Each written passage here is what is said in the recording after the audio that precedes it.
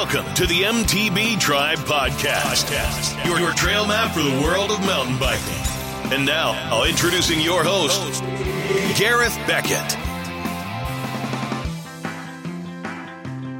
Howdy mountain bikers, thanks for being here and welcome to episode number 81 of the MTB Tribe Podcast. I'm here as always to help you find out more about mountain biking, how to get out on the trails, keep you stoked, and hopefully learn a little more about mountain biking and the people involved. So thanks for tuning in and thanks for being here. It's all about getting you off the sofa and on the saddle. So I hope the podcast helps you achieve that. I know it definitely is helping some people with the reviews and stuff I've been getting. So thanks so much for doing that, guys, and letting me know. It is awesome to hear that the podcast is helping you guys get out on bikes and enjoy yourself and get out in nature. It is really, really cool. Now, I want to get straight into today's episode because last week, if you tuned in, it was Maeve Baxter, and I've had an unbelievable response from that episode. Maeve is such a legend in the MTB Irish racing scene, and we're going to get into part 2 now. Last week was only part 1, so I would suggest, if you haven't heard that episode, go back and have a listen to that and how Maeve got started and the fun times with her brother and how they made padding out of old camping mattresses and stuff like that. It was absolutely awesome. So we're going to jump straight into part number 2 now, and we chat about how Maeve has become known as the Dr. Fox at the Red Bull Fox Hunt. We chat about how this came about and the responsibilities that Maeve has there, and how she helps riders and stuff stay safe on the trails. And she's some good tips for you and for me and for everybody that's riding trails on what we should carry in our bags and how to keep people safe on the trails. We chat about her 2018 season. She kind of reviews that for us and how she felt she got on, what was happening, and her up-and-coming competitors as well. Things are changing a wee bit, and Maeve chats about that. We also chat about how much gym time Maeve's put in, which will probably surprise you, and how Maeve works out her crazy race schedule. We chat about that. We chat about what she's planned for this year, and it's just another awesome episode, and I'm so glad that Maeve has come on the podcast. She's such a cool girl, and I know you guys are loving hearing her story and hearing back in the day about what's happening. So let's get on with it. Let's get into part 2, and let's welcome Maeve back onto the MTB Tribe Podcast. Now, I want to chat to you a wee bit about the Red Bull Fox Hunt. Yeah. Because you're the flying doctor there. Not officially, though. Not officially? Well, no, yeah. So I'm not officially there as a doctor. I'm there as a kind of a rolling marshal who can pick people up. Right. So what's your title? Is it Dr. Fox or something you're called? Yeah, this came out of somewhere. I don't know who named me that. There's somebody who said Dr. Fox, and sure, this was hilarious in my house. They just thought, this was mad. There's Maeve up to her old tricks of having another nickname. Mm-hmm. But Fox Hunt was it's just kind of, I suppose it was just to have somebody that was, God, I've done it a good few years now. So somebody on a bike who's kind of constantly moving. So between either being able to spot somebody on the ground, mm-hmm. or being able to spot, say, that there was something wrong with the trail, or, just basically call stuff. Because you'd find, like, Fox Hunt's a mad race, and there's a lot of people. And it's very, very well run. And the medics are, you've got high-end paramedic trained medics that are there, mm-hmm. all on the radio system and all the rest. But at the end of the day, you've got whatever length the Fox Hunt track is with, 400 people? Mm-hmm. So at times you're just sitting there kind of going, like, there was one of the runs this year, and I think, like, literally I went from one guy with, a big gash in his elbow who was telling me that he was fine and didn't need stitches, to, another guy with a broken wrist, to another guy with a broken collarbone. It was literally just kind of, and it was just kind of being able to kind of relay to the medics, look, there's a guy here who's done this, and he can walk out, or, thankfully I'm trying to think. Yeah, no, the only thing was Sasha had a horrible crash 2 years ago, was it? Up at the top. And literally I'd only gone back up to do another run and Sasha's, on the ground unconscious, and you're just like, oh Christ.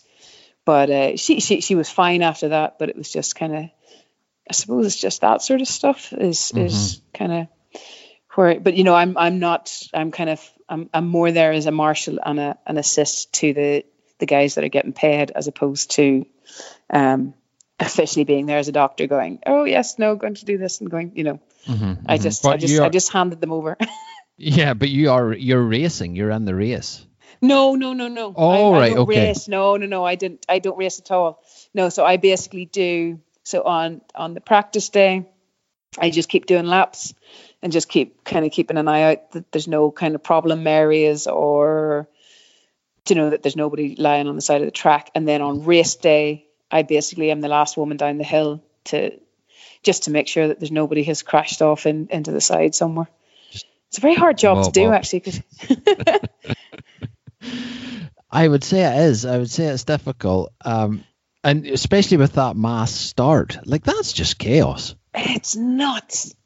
It's nuts. Like, and then, I'm really bad at recognizing people. And like this year, there's one of the lads took an awful crash, and like he was so pale and white, and I was like, oh my God, he's done something serious here, and I was kind of going, stay calm, and trying to keep him calm, and then trying to keep him warm, and kind of radioing the medics going, lads, we've got a crash already. And like, this was 20 seconds into the actual race, and you're just going, yeah, we've a guy down, and he needs he ain't walking off by himself.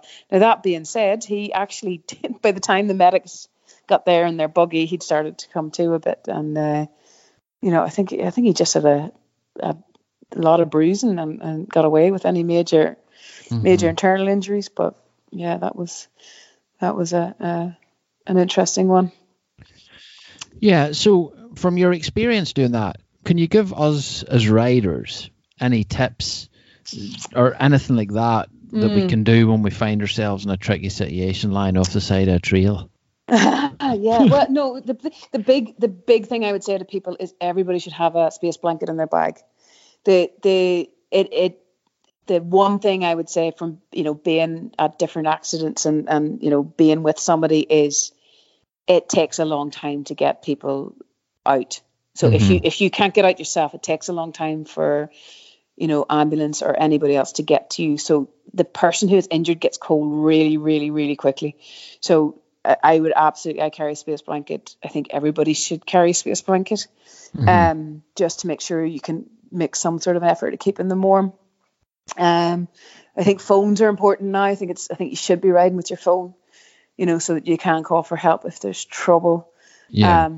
The big thing is actually, and I don't want to get myself in trouble here, but I suppose the big thing is kind of finding out if the rider can actually walk or move themselves, because the reality is most people need to try and get their ass off themselves, because by the time mountain rescue or, most occasions you're not, even a helicopter getting to you, is still going to be hours, so if you can, splint whatever it is and help the person walk out and get them to help, that's I think that's where I'd be kind of going.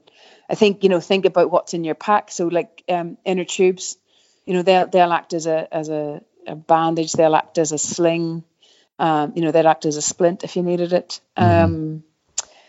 I carry, so the other two things, you don't want to be carrying. I used to carry loads of first aid stuff with me, and it all ends up getting soggy and mucky. Yeah. But steri strips, paper stitches are worth carrying, and then a wee kind of plastic vial of saline or water, so you can clean out a cut. So most injuries people do, like, thankfully, big injuries are really rare, and that's what people need to remember. Like the big nasty broken necks, head injuries, they're rare occurrences. But what is common is cuts and broken collarbones. So having a bit of sterile water, sterile saline, just to flush out a cut, because when the person hurts himself initially, they've got that adrenaline rush. Yeah. So you can squirt a load of water into it or a load of saline and get the dirt out of it. You know, when they're not, you know, they're already screaming at you anyway. So you might as well give it a good clean out, because, you know, a cleaner cut is, the more likely it is, you know, it's going to be simple to stitch up and it's going to heal up. If somebody goes into hospital, you know, and they get back on their bike and they cruise back to the car, and then they get into hospital and it's 3 hours later, and then like they're only a cut, so you're going to be triaged and you might be sitting another 3 hours. So 6 hours down the line, you've got this big dirty cut that started to go gunky and heal by, you know, clot up by itself. You know, the nurses are going to be at you with a scrubbing brush, you know, so you might as well try and, sorry, you know, so it's definitely well worth trying to get the dirt out of it. And especially like we're in mountains and stuff like that there. So, you know, there's sheep shite and everything, you know, so get all that crap out of it. And, you know, for the sake of, you know, being a bit queasy for a couple of minutes, you know, it's well worth it. And then, you know, try and just gently close it over with strips, and then, you know, maybe just get a, you know, but like something like a buff or something, like, you know, if you know something, you know, you've got something, just something to keep it covered over, you know, stop any major bleeding, you know, and then you know, go get it stitched up. What else? Collarbones, wrists, stuff like that. I always say to people, like, we're made with two of most things. So if you're not sure, just compare it to the other side. Do you know, so somebody's kind of, if they look wonky, then they're probably, you know, so shoulders and collarbones, like, people generally know, they know themselves what they've broken. But if you're in doubt, just look at them and you can figure it out. And the rule of thumb is if something's broken, try and stabilize it. So try and stop it flapping around the place, and you know, that'll allow people to get out and you know, get to the hospital. Well, you know, I had a similar situation to you. I broke my collarbone on a ride. Yeah. And I was kind of at the back of the pack because I was fixing my seat, and I thought I had just straightened my neck. I came off and I thought I'd straightened my neck, and I was like, straightened my neck, frick's sake. I rode on for another hour and a half. Oh, Jesus Christ. And it was getting worse, and I thought, man, that strain's really bad. Did you not notice the creaking sign?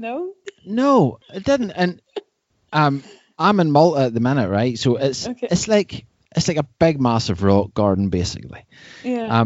And we were out, and it was super warm, and I had loads of water, so my backpack was really heavy. And then we stopped to go for a swim, and I took my backpack off, and I just felt, and I really struggled to get it off, and I thought, I have done more than just tear something, or, you know what I mean, thinking I've torn a ligament or something like that. And I says to Federico, who was there, I said, Fed, look at does my shoulders look any different to you? And he just went as white as a ghost. And then, so he says, no, I think don't be swimming. I think go to the hospital instead. So I had to ride another half hour to get back to the car. Oh my God. But isn't it amazing, the adrenaline? Because it was probably the adrenaline with the heavy backpack, being in a new location, not really knowing where I was going. All those things just played a part. And then when I kind of settled down and, you know, we stopped for a break and whatever, 10 minutes after I realized I'd hurt me, you know, I'd done something pretty major, I felt sick. I was starting to get shaky, all that kind of started to come, and then I was okay. But then it was okay 10 minutes later, you know. But it's crazy, isn't it, that things like that. And I suppose a collarbone's quite a, most mountain bikers will have some kind of injury like that.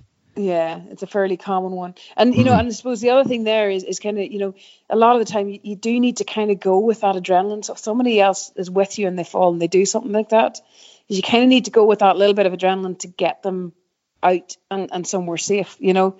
You know, and obviously, like, you know, you always say common sense isn't so common sometimes, but, you know, obviously if you're worried that they've got a neck injury or back injury, well, in that situation, you know, you have to kind of make them stay still and get them to stop. But, you know, in those scenarios, a lot of the time it's kind of like if you're fairly confident that, look, at they've you know, one of my mates, like he'd a horrible crash, he'd broken foot and a broken jaw. Oh, and what? Literally, but we made him, like, this is over in Wales, and like I feel horrible to this day, but like it was pretty much, you got to keep going till we get to where we can get a car to you and get you out to the hospital. Mm-hmm. And but he was able to, because it's kind of one of those sort of things of, all right, okay, well, it's either that or it's sitting here for 3 hours to for an ambulance or mountain rescue. And even if mountain rescue get to you and you can walk, mountain rescue are going to make you walk, because that's much faster than trying to carry somebody. So maybe I'm giving all the wrong advice, and there's adventure medics or outdoor medics going, oh my God, she's going to have people killed. But that one of my things is people get cold so quickly, and it's keeping them warm. And if you have to get help, make sure you call for help sooner. Don't be pissing around kind of going, oh, I think that maybe, or don't want to annoy the mountain rescue. In that scenario, phone 999 and get it. Like you'll get advice from the ones on the end of the phone as well. Good point. Yeah, good point. So even if it is a case of look at, he's broken his arm and he's broken his leg and he doesn't look so great. They're on the other end of the phone going, okay, this is what to check for. And they have a list on a computer in front of them, and they're telling you, check for this, check for this, check for this. And it just calms everything down. It calms the person down, calms you down, and allows you to then plan and get out of there, Yeah, certainly. No, all good advice. And I think it's something, because I think as mountain bikers, we kind of, some people might not kind of heed injury and stuff like that, but I think generally we're quite good with it. We wear knee pads, we wear helmets. We're generally quite good. I don't think we take crazy risks, do we? No, we don't. No. And like when you look at the stats aren't all that bad. Like, we don't have touch wood now, obviously, but as a general sport, we're actually not the worst. Like road bikes do much more damage than they go playing with cars and stuff, exactly. and 20 other riders, but mountain bikers, we tend to, and there's definitely a sea change. Like a couple of years ago, there was, it's like, oh, body armor's only for beginners, and you shouldn't wear body armor, and full face helmets, you're such a wuss, whereas now it's like, EWS, everybody has to wear a full face helmet.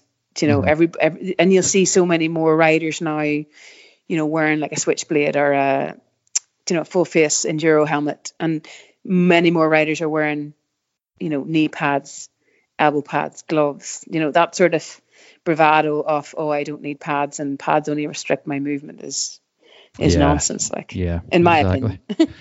Exactly. Now we're getting on a wee bit in time. I don't want to keep you much longer, but you had a really good racing season last season, 2018. Do you want to tell us a wee bit about it?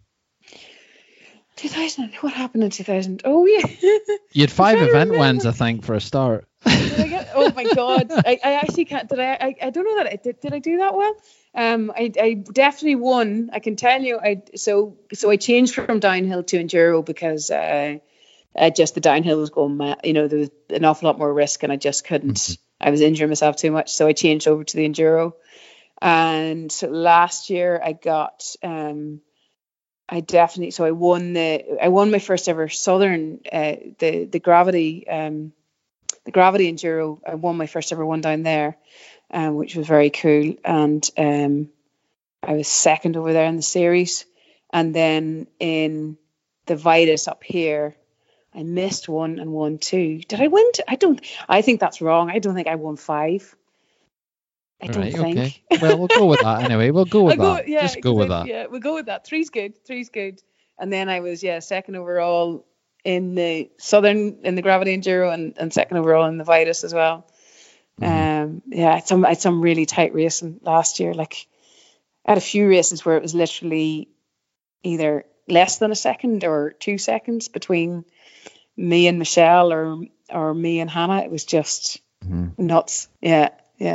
For like 20 minutes of racing, it's just nuts to be within a second or 2 seconds. Somebody, it's just crazy. It is, but it's awesome. It's awesome to see. Oh, it's mad now that the girls are just really pushing on. There's a real drive. Like, Leah Monsell wasn't out a huge amount last year because she was doing her Leaving Cert exams. So I kind of had her off my back for a little while. Michelle Muldoon is just so focused, and she's someone who's came into mountain biking much later and has just been so dedicated, so focused. So and she went off to it was Slovenia. She won the EWS in Slovenia. Like that's just insane dedication. But she trains her ass off. She watches what she eats. She's what every good racer should be. Yeah. And then you've got Hannah Harvey's coming in, absolutely blasting off. Those jumps in Tullymore that I was going, no, I'm going around those. They're just way too big. And she's just going, why aren't you jumping them? And I'm just like, oh, here. It's just this whole other. It's gone to this whole other level now, and like, and you've got 30 girls racing enduro in amazing. It's just it's absolutely nuts now. It's cool. Yeah. But the fact then you've got races with 350 people at them in Ireland is just fantastic. Like, yeah, it's fantastic. And I'm getting Robert on the show, and it'll probably be released between now and when this one comes out with yourself. Yeah. But we're chatting about stuff like that, and I think the Irish scene is just amazing now. We're so blessed with what we have. You look at Greg Callahan, going out, winning EWS, just amazing. You've got Keelan Grant out there now as well, riding with Nuke Proof. You've got, what do you call him, Davis? Oh, my names are terrible now. Gareth, Gareth Davis. And, I racing the world circuit and making a name for themselves. It's just, and then you have Jacob Dixon racing the downhill. It's just, it's insane. Yeah, Jacob Dixon, I will always remember him being a little kid, and he doing uplift. They were doing uplifts in Restrever when I was racing downhill, and I had a big tear in my jersey, and he just turns to me and he said, you should really stop crashing. You're ruining your jersey. And he was only like 5, I'd say. He was in with Nico, just sitting in the front of the van doing uplifts, and I'm just like, oh, you little fecker now, look at you. Third at world races. It's just nuts. Yeah, it's amazing. Are you attending the Dirty Dames? I actually am going to miss that one. Right. It's as much just we've been doing a lot of the local stuff and the Edfest and stuff like that I'm just I'm a bit tired at the minute. Yeah. Trying to fix everything in, but it's some race, and it's been growing year to year to year. It's amazing. Yeah. And it's cool because we're chatting to Robert, and there's so many events now. Like you'd have to be able to split yourself in two for a start, to attend all these events. And every weekend between really now or very soon and the end of the summer would be completely gone. Yeah, funny. I was just doing that there this evening. I was just filling in my calendar, going, when all the races are, because you're starting to get like. For me, it's kind of the on-call rota is coming out. So it's like, when do I need, because you need a swap. If you're going to swap, you need a swap way ahead of time. And I'm just kind of going, oh my God, weekend after weekend after weekend is racing. And then, our local club then, like we're doing Tuesday night series. So we're organising that, and it's, there's just something, if you wanted to, you could just, live, eat, breathe mountain biking for the entire summer. Yeah, it's. If you got a sponsor that would pay for you for that's it. You see this is it, and again, we chatted about that in the podcast and about the cost of this, doing everything. So you've obviously planned beforehand, kind of where you're going to race, what races you're going to attend. Yeah, well, I try to, and try and then work everything around the races that are on. Yeah. And you're kind of hoping, I'm hoping to get, there's only one, the Balnastoe, the first of the Gravity Enduros that I'm going to miss. But the plan is to try and get to everything else. So all of the Balnastoe, all of the Gravity Enduro and all of the Vitus. So yeah, it just, when you start filling in the calendar, it's like, right, so. Yeah. You're going back to work on a Monday for a rest, like. I know, it's nuts. And will you do any training? Will you do any kind of gym stuff or anything like that? No, mountain bikers all go to the gym now. I am the worst person. If you say that word to me, I'm like, I'll go out and ride my bike. That's old school. That's the old school coming through. Oh, I like my husband. He tries to get me to train. I go to yoga once a week, and that kind of stops me from getting totally stiff. And it's actually she does a lot of core and strength work in that. And then no, it's just trying to get out my bike. Like, you know, I ultimately bought a house beside a forest, so you know, I can pretty much go out the door if I'm so inclined. But yeah, when it comes to training for me, the thoughts of going into gym and counting reps, and I know I should, but I don't. I'm really bad. You know, training's old school. Like myself and Glenn used to train together before going to the Worlds, and like he basically used to get we'd go to Bigwood, say, and he'd go, right, I'll give you a 15-second head start, and I'd basically try and race down the trail as fast as I could, knowing that Glenn O'Brien was coming after me in 15 seconds. And then he'd be roaring and shouting and, you know, making all sorts of noises just to, you know, to make me focus and try and race. But that's about as good as I get. I'm really bad. I'm really, really bad. Yeah. And I think, you know, with the talent nowadays, that's a major difference. All these kids go to the gym. They have all these off-season routines, and they're eating the right stuff, and they're resting right, and they're mentally focused, and it's just a different level now, really, isn't it? And like, you know, I was talking to Michelle Muldoon about this, and she's a PE teacher, but like, so last year, you know, she did a whole training program for the entire winter, and you know, she was gymming 3 times a week. She had a diet plan. She had, you know, route plans and all for the bikes and everything. You know, she was so, and it pays off. You know, she won the Gravity Enduro last year. She won an EWS, but like the difference there is, you know, she's got she's got like power and stamina, whereas, you know, I'm going on my, you know, on my I suppose my experience, I suppose is what you would call it. You know, so give me a trail that's kind of pointing more downhill and steeper, and I'm probably going to be all right on it. Put a bit of a climb into it somewhere, and you know, I lose 10 seconds easy, gone, because I don't train. yeah it makes a huge difference, and these guys just train for everything now, don't they? You know, it's just so physically demanding, the enduros now.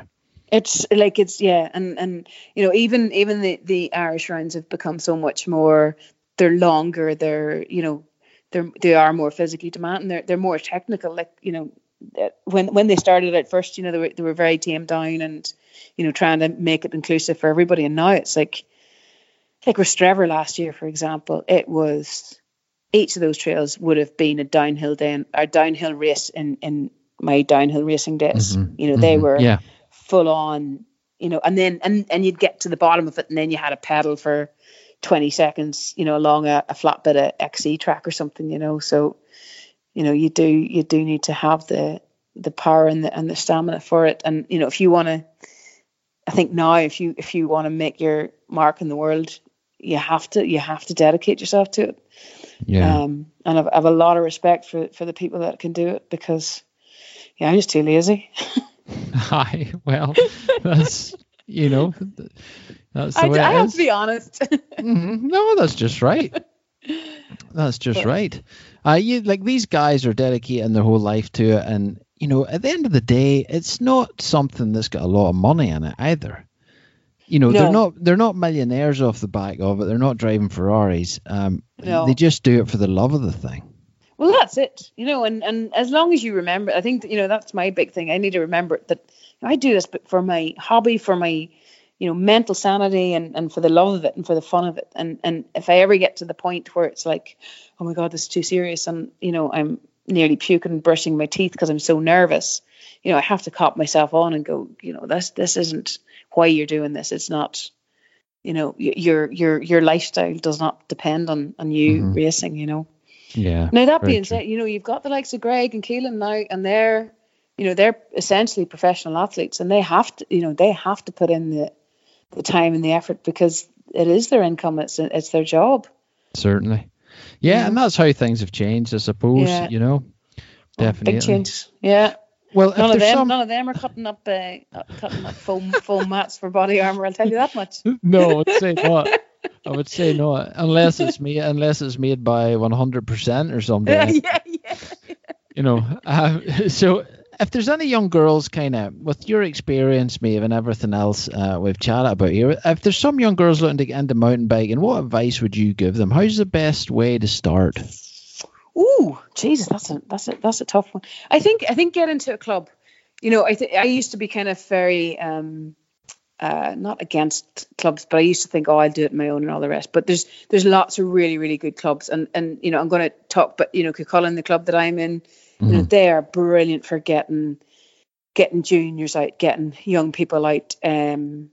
What advantage does a club give somebody like that? So you've got so generally what you've got there is you've got generally parents of kids who they want to get into biking, so they know what they're at. You know, they'll give good advice. You know, the likes of, you know, if you're young, you're going to grow out of bikes very quickly. So kids' bikes, you know, that they get sold in between. You know, so a 7-year-old can sell their bike to a 5-year-old sort of a thing and move on to the next one. And then, you know, it's you know, they organize sort of little training camps, and it'll, like, say, you know, my own experience, say, with Cuchulainn is the guys there, they run the club beside their bike shop, and they've got like it's the bike station in Dundalk, and they have a little like green area beside it. They've got a little track around, and they have club evenings, and you know, basically then they're, you know, you've all sorts of kids and all sorts of bikes, and they're in a safe small area, in a safe environment. So, you know, there's not a huge investment into a bike from the get-go. You see, you know, they can just go out and ride and mess around. And you know, I think for girls, you know, I definitely think it's gotten better, that, you know, it's no more, there still is a bit of the, oh, it's a boys' sport. There definitely is that there. And I, you know, my niece is 7 and she still gets that, you know, she got it off her teacher, you know, oh, you might as well talk to the boys about it. The girls aren't interested. But, I was very cross. But, you know, it's not as, you know, why not? Like, you know, and, you know, young girls are just as good as the young lads, so they all race together. And you know, so you know, I wouldn't be put off by that. And then, you know, or certainly then you've got, like, you know, in Rostrevor you've Clockmore Extreme. You know, he's brilliant by all accounts for getting young ones out, riding around basic trails in Rostrevor. You know, Castlewellan. You know, I don't really go up to Dav and stuff like that, but you know, the trail centres have been super for getting younger people out, and they don't have to have super duper bikes, you know, as long as they've got, you know, brakes that are working and helmets and gloves, and you know, just to go for it. And then, you know, I'd be sort of saying, you know, get into a club, you know, go riding with you know, just like-minded people, and you know, kind of progress on that way, and not necessarily get into racing straight off. You know, it's racing's a lot of commitment, and it is, you know, quite daunting, you know. So maybe, you know, start doing club races, and you know, or maybe, you know, you've got a few of your friends, or you know, just have little timed runs between yourself. And I think it's kind of going, look at, you know, for young people, for young girls, for young boys, I think it's all about, you know, having the crack, you know, doing the same thing over and over again, so that you learn. So, like, you know, learning to manual, learning to bunny hop, you know, learning to corner, and the kids will do the same thing over and over again quite happily, because that's what kids do. You know, and it's just, you know, so kind of maybe getting in with a group and, you know, just having a bit of fun with it. And yeah, that would be my take on the whole thing. Yeah, it's great advice, I think. You know, and be in that environment with other like-minded people and like-minded kids, and certainly. And you know, and parents who maybe have a bit of experience and things like that there. You know, it's, you know, what you find, you know, there's a lot of stuff gets handed around, you know, so, you know, kids grow out of knee pads, and, you know, sure, they just get handed over to somebody else, and they're you know, they do the job, and they're, you know, they've got the gear then, and, you know, they can just, you know, have a bit of crack. But you know, I'm kind of a bit averse to kids getting racing too early. You know, they're kind of puts the wrong influence on it, or the wrong focus on it, as opposed to, you know, it's amazing to see the young ones, you know, doing little bunny hops over stuff, or bunny hopping over a rock, and, you know, just loving the fact that they're doing that. And There's a young lad out with us actually last weekend, and riding. He was out here in Ravensdale with us, riding everything blind, just literally following one of the lads in, and just having the crack. And, he was super, and it's just he was so loose on the bike. He didn't get stressed. He wasn't being, nobody was shouting at him to ride something better or do that again. It was just like, oh yeah, if he fell off, it was just like, all right, Grant, get up on your bike again, off you go. Class. It's good. It's good. Yeah. Excellent. Now, before I let you go, have you anything else planned regarding mountain biking in the near future? Any trips or anything like that? Anything cool? Oh, of course I do. Yeah, I know we've a finale booked for Easter, and then summer holidays are hopefully Europe. Try and take the ferry across to Europe, go France down into Italy, get a few spots around there, go do a nice bit of riding. We were at Finale Ligura is just phenomenal. And it's just sunshine, pizza, pasta, riding your bikes all day until your arms are falling off, and hard to beat is right. But living the life, I think, living the dream. As long as I can keep doing it, it's the main thing. Yeah, cool. So how can people best get in contact and keep up to date with you and what you've got going on and stuff? Oh, gosh. I'm very bad. I'm probably my best is Instagram, and that's just Maeve Baxter on Instagram. I'll try and improve my profile a little bit. But that's the best bit. Cuchulainn Off Road is our club page, so if people are interested, you just request to become a member to that, and that'll kind of keep you updated with any of the sort of the club races and stuff that we're running, or club events that we're running with our club down here in Cooley. How else? Yeah, that'll do. Yeah, that's enough. That's enough. Yeah. And no medical questions, please. Now, I have one more question to ask you before I let you go. Right. When did you realize you were quicker than your brother? Oh God, I'm not. No, I'm not. No, I'm never faster than him. All right. Are you trying to start a war here? No. It's just. I just thought. Ask that? No, I was just because you were chatting there earlier about always chasing after your brother. I thought it'd be a good one because I thought, if you beat him in a race, then that date would be like permanently in my head, imprinted in your head. Yeah. That's a very good question, and I cannot honestly answer. And I have a sneaking suspicion it was Mallow, that first race in Mallow in 2006. But I will see what he says. But the official answer is I'm not faster than him. He lets me win. That's a good way to put it. Well, here, listen, Maeve, thanks so much for coming on. It's been a blast to have a chat with you. Oh, Jesus, yeah. And it's really cool. I think mountain biking in Ireland it's just so exciting at the minute. It's amazing. It's like from where it's come from fully rigid bikes and all the very, very, you'd go out on the bike and never ever meet anybody to like meeting multiple people on the trails. Now it's just class. It's just brilliant. Yeah. It's cool. And it's so good because it's all down to characters like yourself and like Glenn, and I suppose Chain Reaction being based here is a big thing as well. Yeah. So all those things have come together. The trail centres we have are amazing. It's exciting times. I'm so stoked. I'm kind of involved in it. To be honest, in the middle of it all. Yeah. You should be. Yeah. That's it is. Great. It's exciting times indeed. Well, here, listen, thanks so much again. I really do appreciate it. And I hope you've enjoyed your time on the podcast and having a chat and stuff.